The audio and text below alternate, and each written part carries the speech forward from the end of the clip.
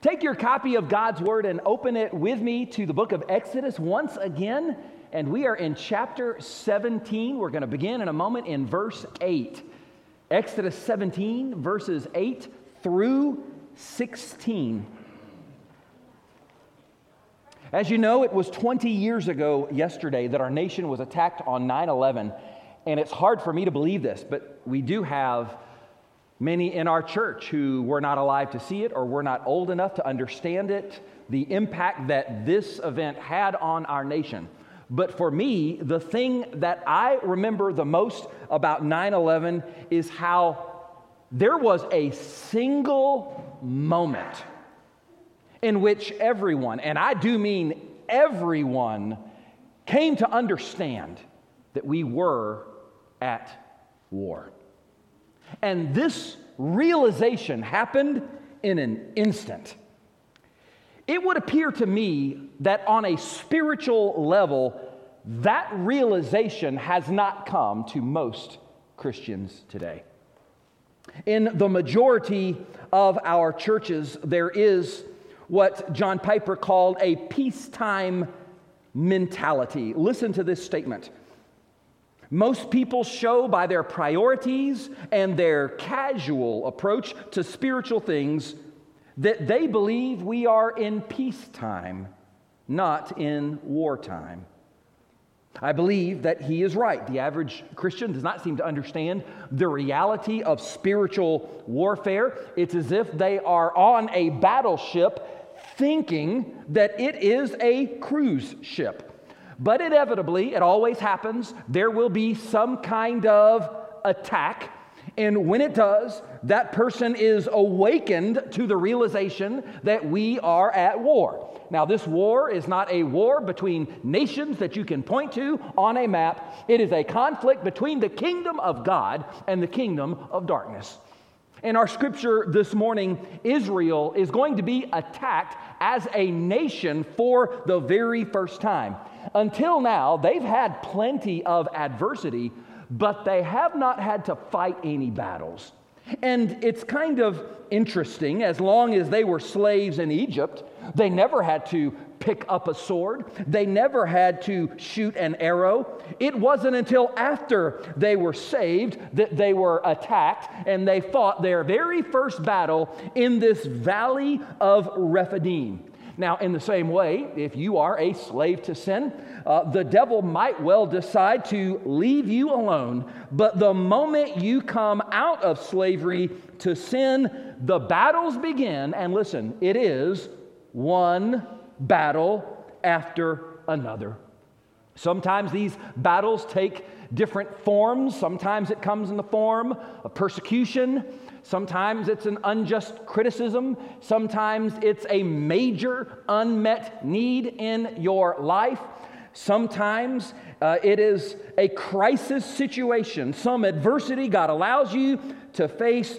But these battles force us and teach us to rely upon God. Now, as we study this story about Israel's first battle, I believe there's some principles that we're going to see in the Word of God, some things that we need to learn in order for us to have victory in the valley. There are some things that you need and I need that we're going to see in our text this morning. First of all, you need the perspective that comes through prayer. You need the perspective that comes through prayer. Look at verse 8. Now Amalek came and fought with Israel in Rephidim. Amalek refers to the nation of Amalek. Why did they attack Israel? Well, it was unannounced.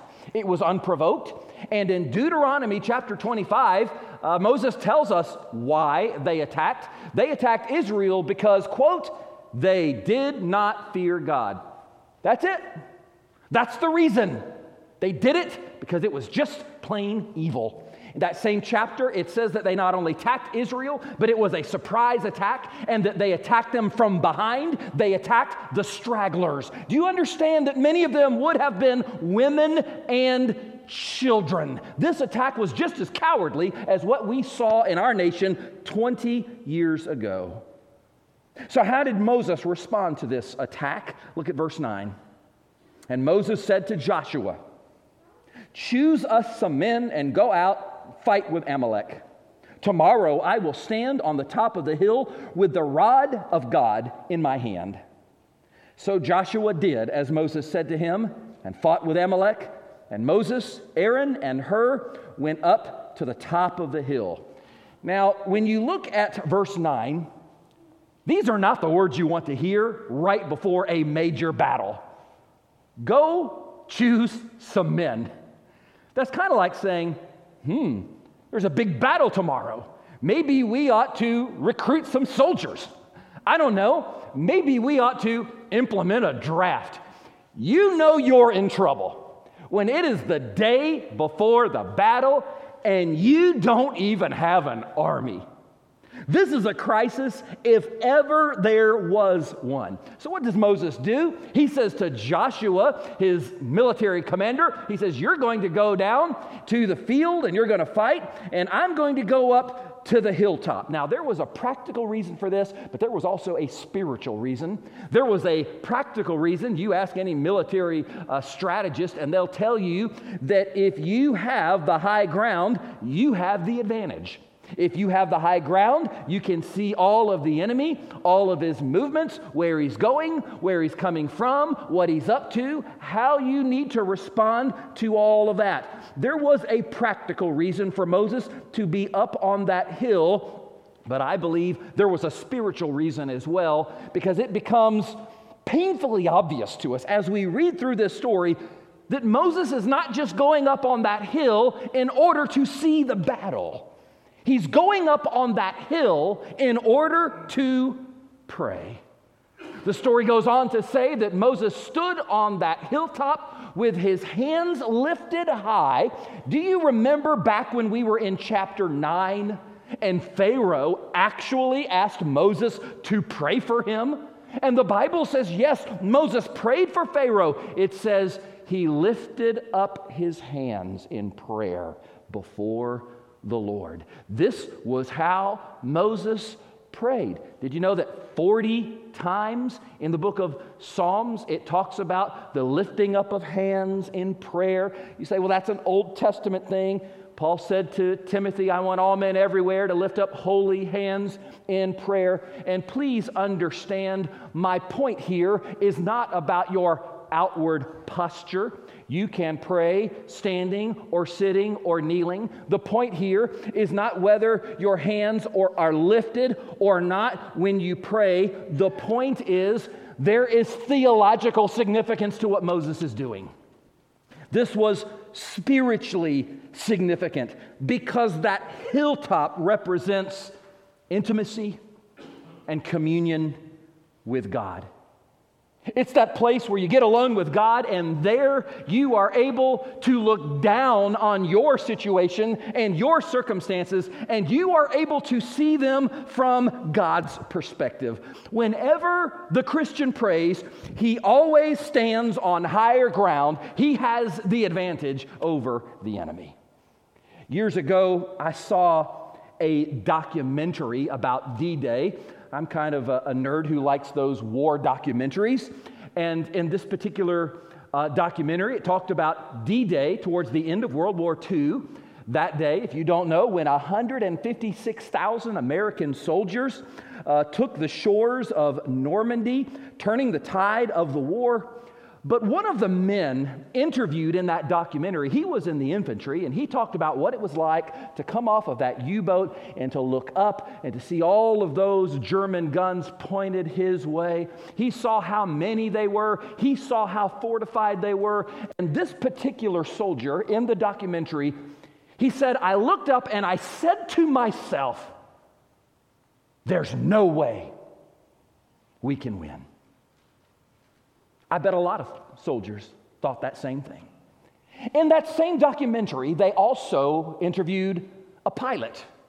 He also was at Normandy. He was at the very same battle at the very same time, but he talked about what it was like to look down on that battle from above. And yes, he saw all the German fortifications, but he also saw the enormous number of U-boats that were heading to the shore and the enormous number of soldiers that were getting ready to storm those shores. And that man, looking from above in this documentary, he said, I said to myself, there's no way we can lose.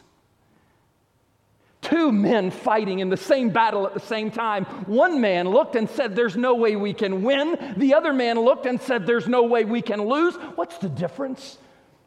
The difference was their perspective. Likewise, sometimes we fight battles in the Christian life, and in the heat of battle, we feel like we can't win, but then you get away. You get alone with God and you begin to call on Him. You begin to read His Word. You begin to hear Him speak. And all of a sudden your perspective changes and you're looking down at the battle from above. And just like that pilot, you can see that God is in control. You can see that God is going to work all of this out for our good and for His glory. And you can see most of all our ultimate victory in Christ. You see, both Moses and Joshua were absolutely essential in this battle. If Moses prays, but Joshua doesn't fight, they're going to lose. But if Joshua fights and Moses doesn't pray, they're going to lose. Joshua had to fight in the valley, and Moses had to fight in prayer up on the hilltop. Listen. You may be fighting some battle in your life this morning, and you can fight like Joshua. And it won't matter one bit unless you pray like Moses. That's true because there's a perspective that you need in that battle that only comes through prayer. Now, there's something else that you need in that battle. You need the strength that comes through surrender. Did you know that in the spiritual life there is a strength that comes through surrender? Something amazing happened while Moses was on top of the hilltop praying. Look at verse 11. And so it was when Moses held up his hand that Israel prevailed, and when he let down his hand, Amalek prevailed.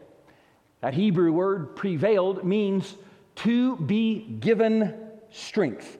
When Moses lifted up his hands in prayer, Israel was strengthened. Maybe at first Moses looked down, he saw that the battle was not going well.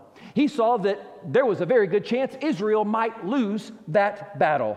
And so perhaps Moses raised his hands, maybe he lifted up that staff that was mentioned in verse 9, and perhaps some of the soldiers fighting down there in the valley below, they looked up and they saw Moses. Maybe one of them said, look at Moses holding the staff of God in his hand. And all of a sudden they started to remember all of the signs and wonders that God had done through that staff, and they started to fight a little bit harder.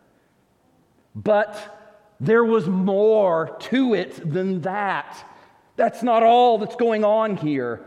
When Moses raised his hands in prayer, yes, Israel was strengthened, but did you notice it also says when he lowered his hands, Amalek was strengthened.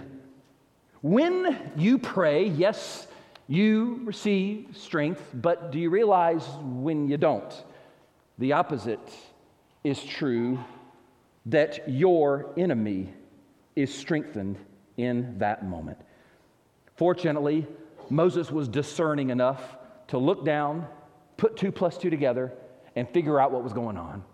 Moses and the men on the hilltop with him, they realized that this was not an accident. There was a connection between what they were doing on the hilltop and what was happening down there in the valley. And by the way, there's always a connection between the hilltop and the valley.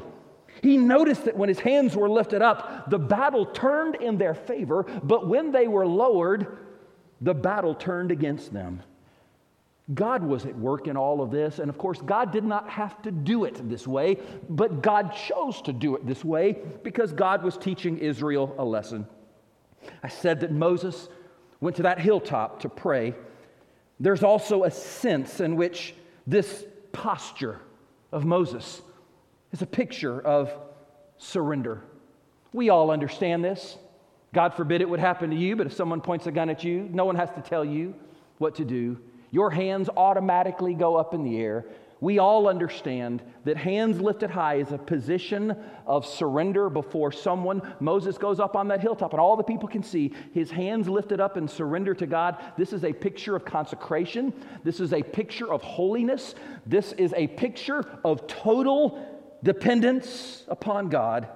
And when the people saw Moses with his hands lifted up, it's as if God was saying, if you'll obey me, if you'll serve me, if you'll worship me and follow me and call upon me, if you will turn away from all of the idols and the false gods of your pagan neighbors, then I will cause you to win your battles.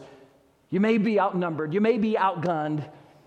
You may have everything going against you. You may be untrained, unqualified, weak, weary, and worn, but if you will remain in that position of surrender, I will strengthen you, God is saying, and you will prevail. But God was also teaching them, if you turn from me, if you turn to worship other gods, if you fail to call upon me, I will strengthen your enemy, and you will lose every single time. I wonder if maybe some of us have yet to win some of the battles in life that we're fighting because we have yet to really go up to the hilltop, because we have yet to really adopt that position of surrender before God, that position of complete dependence upon God. There is a strength God supernaturally gives us that comes to us when we are in that place of absolute surrender before Him. You need that. There's something else that you need, and don't overlook this because this is so important. You need the support that comes from others. When you're fighting these battles in life, you really do need the support that comes from others. At this point, Moses knows what he needs to do, but there's a problem. He's 80 years old. How long is he going to be able to hold his hands up in the air? Now, that's not just true for Moses, that's true for anybody. I don't care how young you are, after a while, man, the blood begins to drain and the arms start to tremble and eventually the hands fall. And poor Moses, he's holding them up as long as he can, but he can only do so much. So look at verse 12. But Moses' hands became heavy. So they took a stone and put it under him, and he sat on it. And Aaron and Hur supported his hands, one on one side and the other on the other side, and his hands were steady until the going down of the sun. Here are what I believe are the unsung heroes of this story, Aaron and Hur. Now, Joshua could not have been victorious without Moses, but Moses could not have been victorious without Aaron and Hur. These men had an idea. It's as if they said to one another, we can't wield a sword, we can't shoot an arrow, but there is something that we can do. I'll take Moses' one arm, and you take the other arm, and together we will lift up Moses. I love this part of the story. I love this so much, and the reason why I love it is because I know that there is not a pastor alive who can last 5 minutes in the ministry unless there are some Aarons and some Hurs by his side helping to lift him up. Many times, these are the folks who go completely unnoticed, but these are the folks who say, Pastor, we won't let you fall if our prayers have anything to do with it. Now, not everybody can be Joshua in this story. Not everybody can be Moses in this story, but everybody can be Aaron and Hur. Everybody can be that person who lifts up not just the pastors, but that brother or that sister who is in the midst of some fierce battle in their lives and they're weary and they just can't go on by themselves anymore. I have a feeling when that battle was over, Moses praised God that he didn't have to stand on that hilltop by himself. Thank you, Lord, for putting those men up there with me. And just like Moses, you need the support that comes from others in the body of Christ. You need the encouragement of knowing that others are walking that path with you and fighting that battle beside you. You need to have them praying for you. Most of the time, you are not going to be victorious in battle if you insist on fighting it alone. You're not going to be both victorious and isolated. You need the support that comes from others. Some of you are in one of those battles right now, and you need that perspective that comes through prayer. You need that strength that comes through surrender. You need the support that comes from others. But all of this is leading to the most important thing. You need the intervention that comes from God. Look at verse 13. So Joshua defeated Amalek and his people with the edge of the sword. Then the Lord said to Moses, "Write this for a memorial in the book and recount it in the hearing of Joshua, that I will utterly blot out the remembrance of Amalek from under heaven." Did you know that this is the first time in all of the Bible where God told someone to write something down? This is it right here. God said, "I want you to write this down so that everyone will remember this battle, what happened, and the fact that I did it." Joshua fought, Moses prayed, but God won the battle.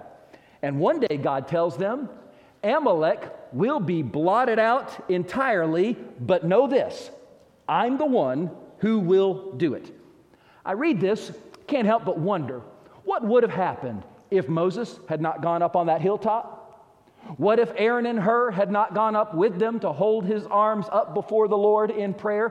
What if they had not done any of these things and yet Israel won the battle anyway? I think I know what would have happened. I think they would have worn themselves out, patting themselves on the back, talking about their military prowess. I imagine Joshua would have received glory. I imagine Moses would have received glory. I imagine the soldiers would have received glory. But God doesn't share his glory with anyone. Look at verse 15. And Moses built an altar and called its name, "The Lord is my banner." For he said, "Because the Lord has sworn, the Lord will have war with Amalek from generation to generation." Just as God said, for generations, Israel had to fight against Amalek. We read later on, King Saul fighting the Amalekites. We read about David fighting the Amalekites. This went on for generations. Well, here's the point for us. The point is, you never finish fighting. You just go from one battle to the next. As long as you are on this side of heaven, yes, it's one battle after another, and you're never going to reach that point where you can sit back and say, I'm done, I'm going to relax, I'm just going to wait until the Lord calls me home. Nope, there will be another battle. You will have your own Amalek that you have to fight. And I have some bad news for you, but then I have some good news for you as well. The bad news is, you're no match for Amalek. The good news is, Amalek is no match for your God. That's why Moses did what he did in verse 15. The Bible says he built an altar and he gave it a name. And don't you love this? He called it, "The Lord is my banner," or Jehovah Nissi, "The Lord is my banner." A banner, of course, is a symbol of identification. For many years, you could go to any battlefield and you could look down and see the battles forming, the armies forming. You could automatically know who was fighting, where were they from, who was their leader, and you could know that by looking at the large banner they would carry with them into battle, large enough to be seen for miles away. Those soldiers fought and knew, as long as our battle is still flying, the battle has not been lost. Moses said to the people, "We've got our banner. The Lord is our banner." He's the one who leads us. He's the one who's going to fight for us. You see, Moses was not able to fight this battle. All he could do was call upon the Lord, and technically, someone named Joshua did the fighting in the battle for him. By the way, I think it's interesting, Joshua literally means the Lord saves. Joshua in the Hebrew is the same as Jesus in the Greek, or as we say it in English, his name is Jesus. Joshua and Jesus, if you didn't know, are literally the same name in different languages. How appropriate. How fitting. Because there's a battle that we could never win. A battle against sin. A battle against death. But 2,000 years ago, the Messiah, the Savior, was born. His name means the Lord saves.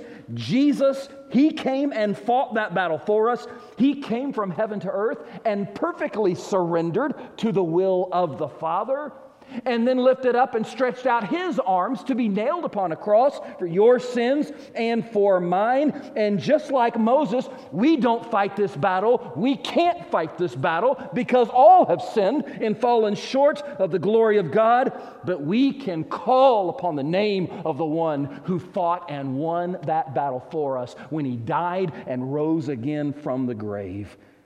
And that's why the Bible says, whosoever shall call upon the name of the Lord shall be saved. If you know Him, if He is your Savior and your Lord this morning, guess what? You have a banner. It is the banner of the cross. At the very end of the Revolutionary War, the British General Charles Cornwallis surrendered at Yorktown. And when he did, he claimed that a lack of supplies was his reason for surrendering. But when George Washington and the Continental Army went through the British camp, you know what they found? They found 144 cannons, 800 muskets, 120 barrels of gunpowder, 266,000 musket cartridges, 73,000 pounds of flour, 60,000 pounds of bread, 30,000 bushels of peas, and 1,250 gallons of liquor. That may have been their problem right there, by the way. But they had enough food and they had enough supplies that they could have held on for many months. I'm not a history major. I'm not claiming that they would have eventually won that battle. But I am saying they did not surrender because of a lack of resources. They surrendered because of a lack of will to fight. Christian brother, Christian sister, in this life, there will be battles. And some of you perhaps are even now fighting the most difficult battles of your life. But I want you to know, God has given to you all of the resources in Christ that you need to win. And that is why, by God's grace, yes, you can have victory in every battle in life. Join me as we pray. Our Lord and our God, your word reminds us again and again that in between that moment of salvation and glory, there will be many battles. That it is through many tribulations that we will enter the kingdom of heaven. And yet we thank you because you promised us you'd be with us in each and every one. We thank you because you are Jehovah Nissi. You are the Lord our banner. You are the one who goes before us. You are the one who fights for us. You are the one who gives us everything we need to be victorious in any battle that we face in life. And so for that, we thank you. We ask you to forgive us for the many times in which we've tried to fight spiritual battles the wrong way. The many times we failed to go up to the hilltop of prayer. The many times we simply did not depend upon you. We simply did not surrender our lives completely before you. The many times we got isolated and did not surround ourselves with brothers and sisters in Christ. Father, forgive us for the many times that we've done that. And would you help us to take everything we've read and everything we've learned this morning and apply it to our lives in whatever battle we may be facing right now. God, I pray for those who are here today who have never come to that point of surrender, that initial point of surrender and confessing Jesus Christ as Savior and Lord. We've been reminded, God, that there are some battles that we simply cannot win because we've sinned. But we thank you that Jesus came and fought the greatest battle for us, the battle against sin and the battle against death. We thank you that he came and lived a perfect life, that he died upon the cross for our sins, that he rose again on the third day. We thank you that having won that victory, Jesus offers to share that victory with whosoever will simply believe upon him and come to him for salvation. Father, I pray for those here today who have never taken that step, who've never been willing to acknowledge their sin, their inability to save themselves, who've never come to Christ and said, Jesus, forgive me, save me, I believe in you. I will follow you. Be Lord of my life today.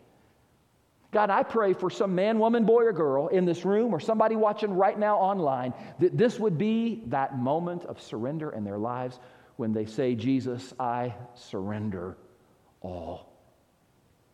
And we thank you that you have promised that whosoever shall call upon the name of the Lord shall be saved.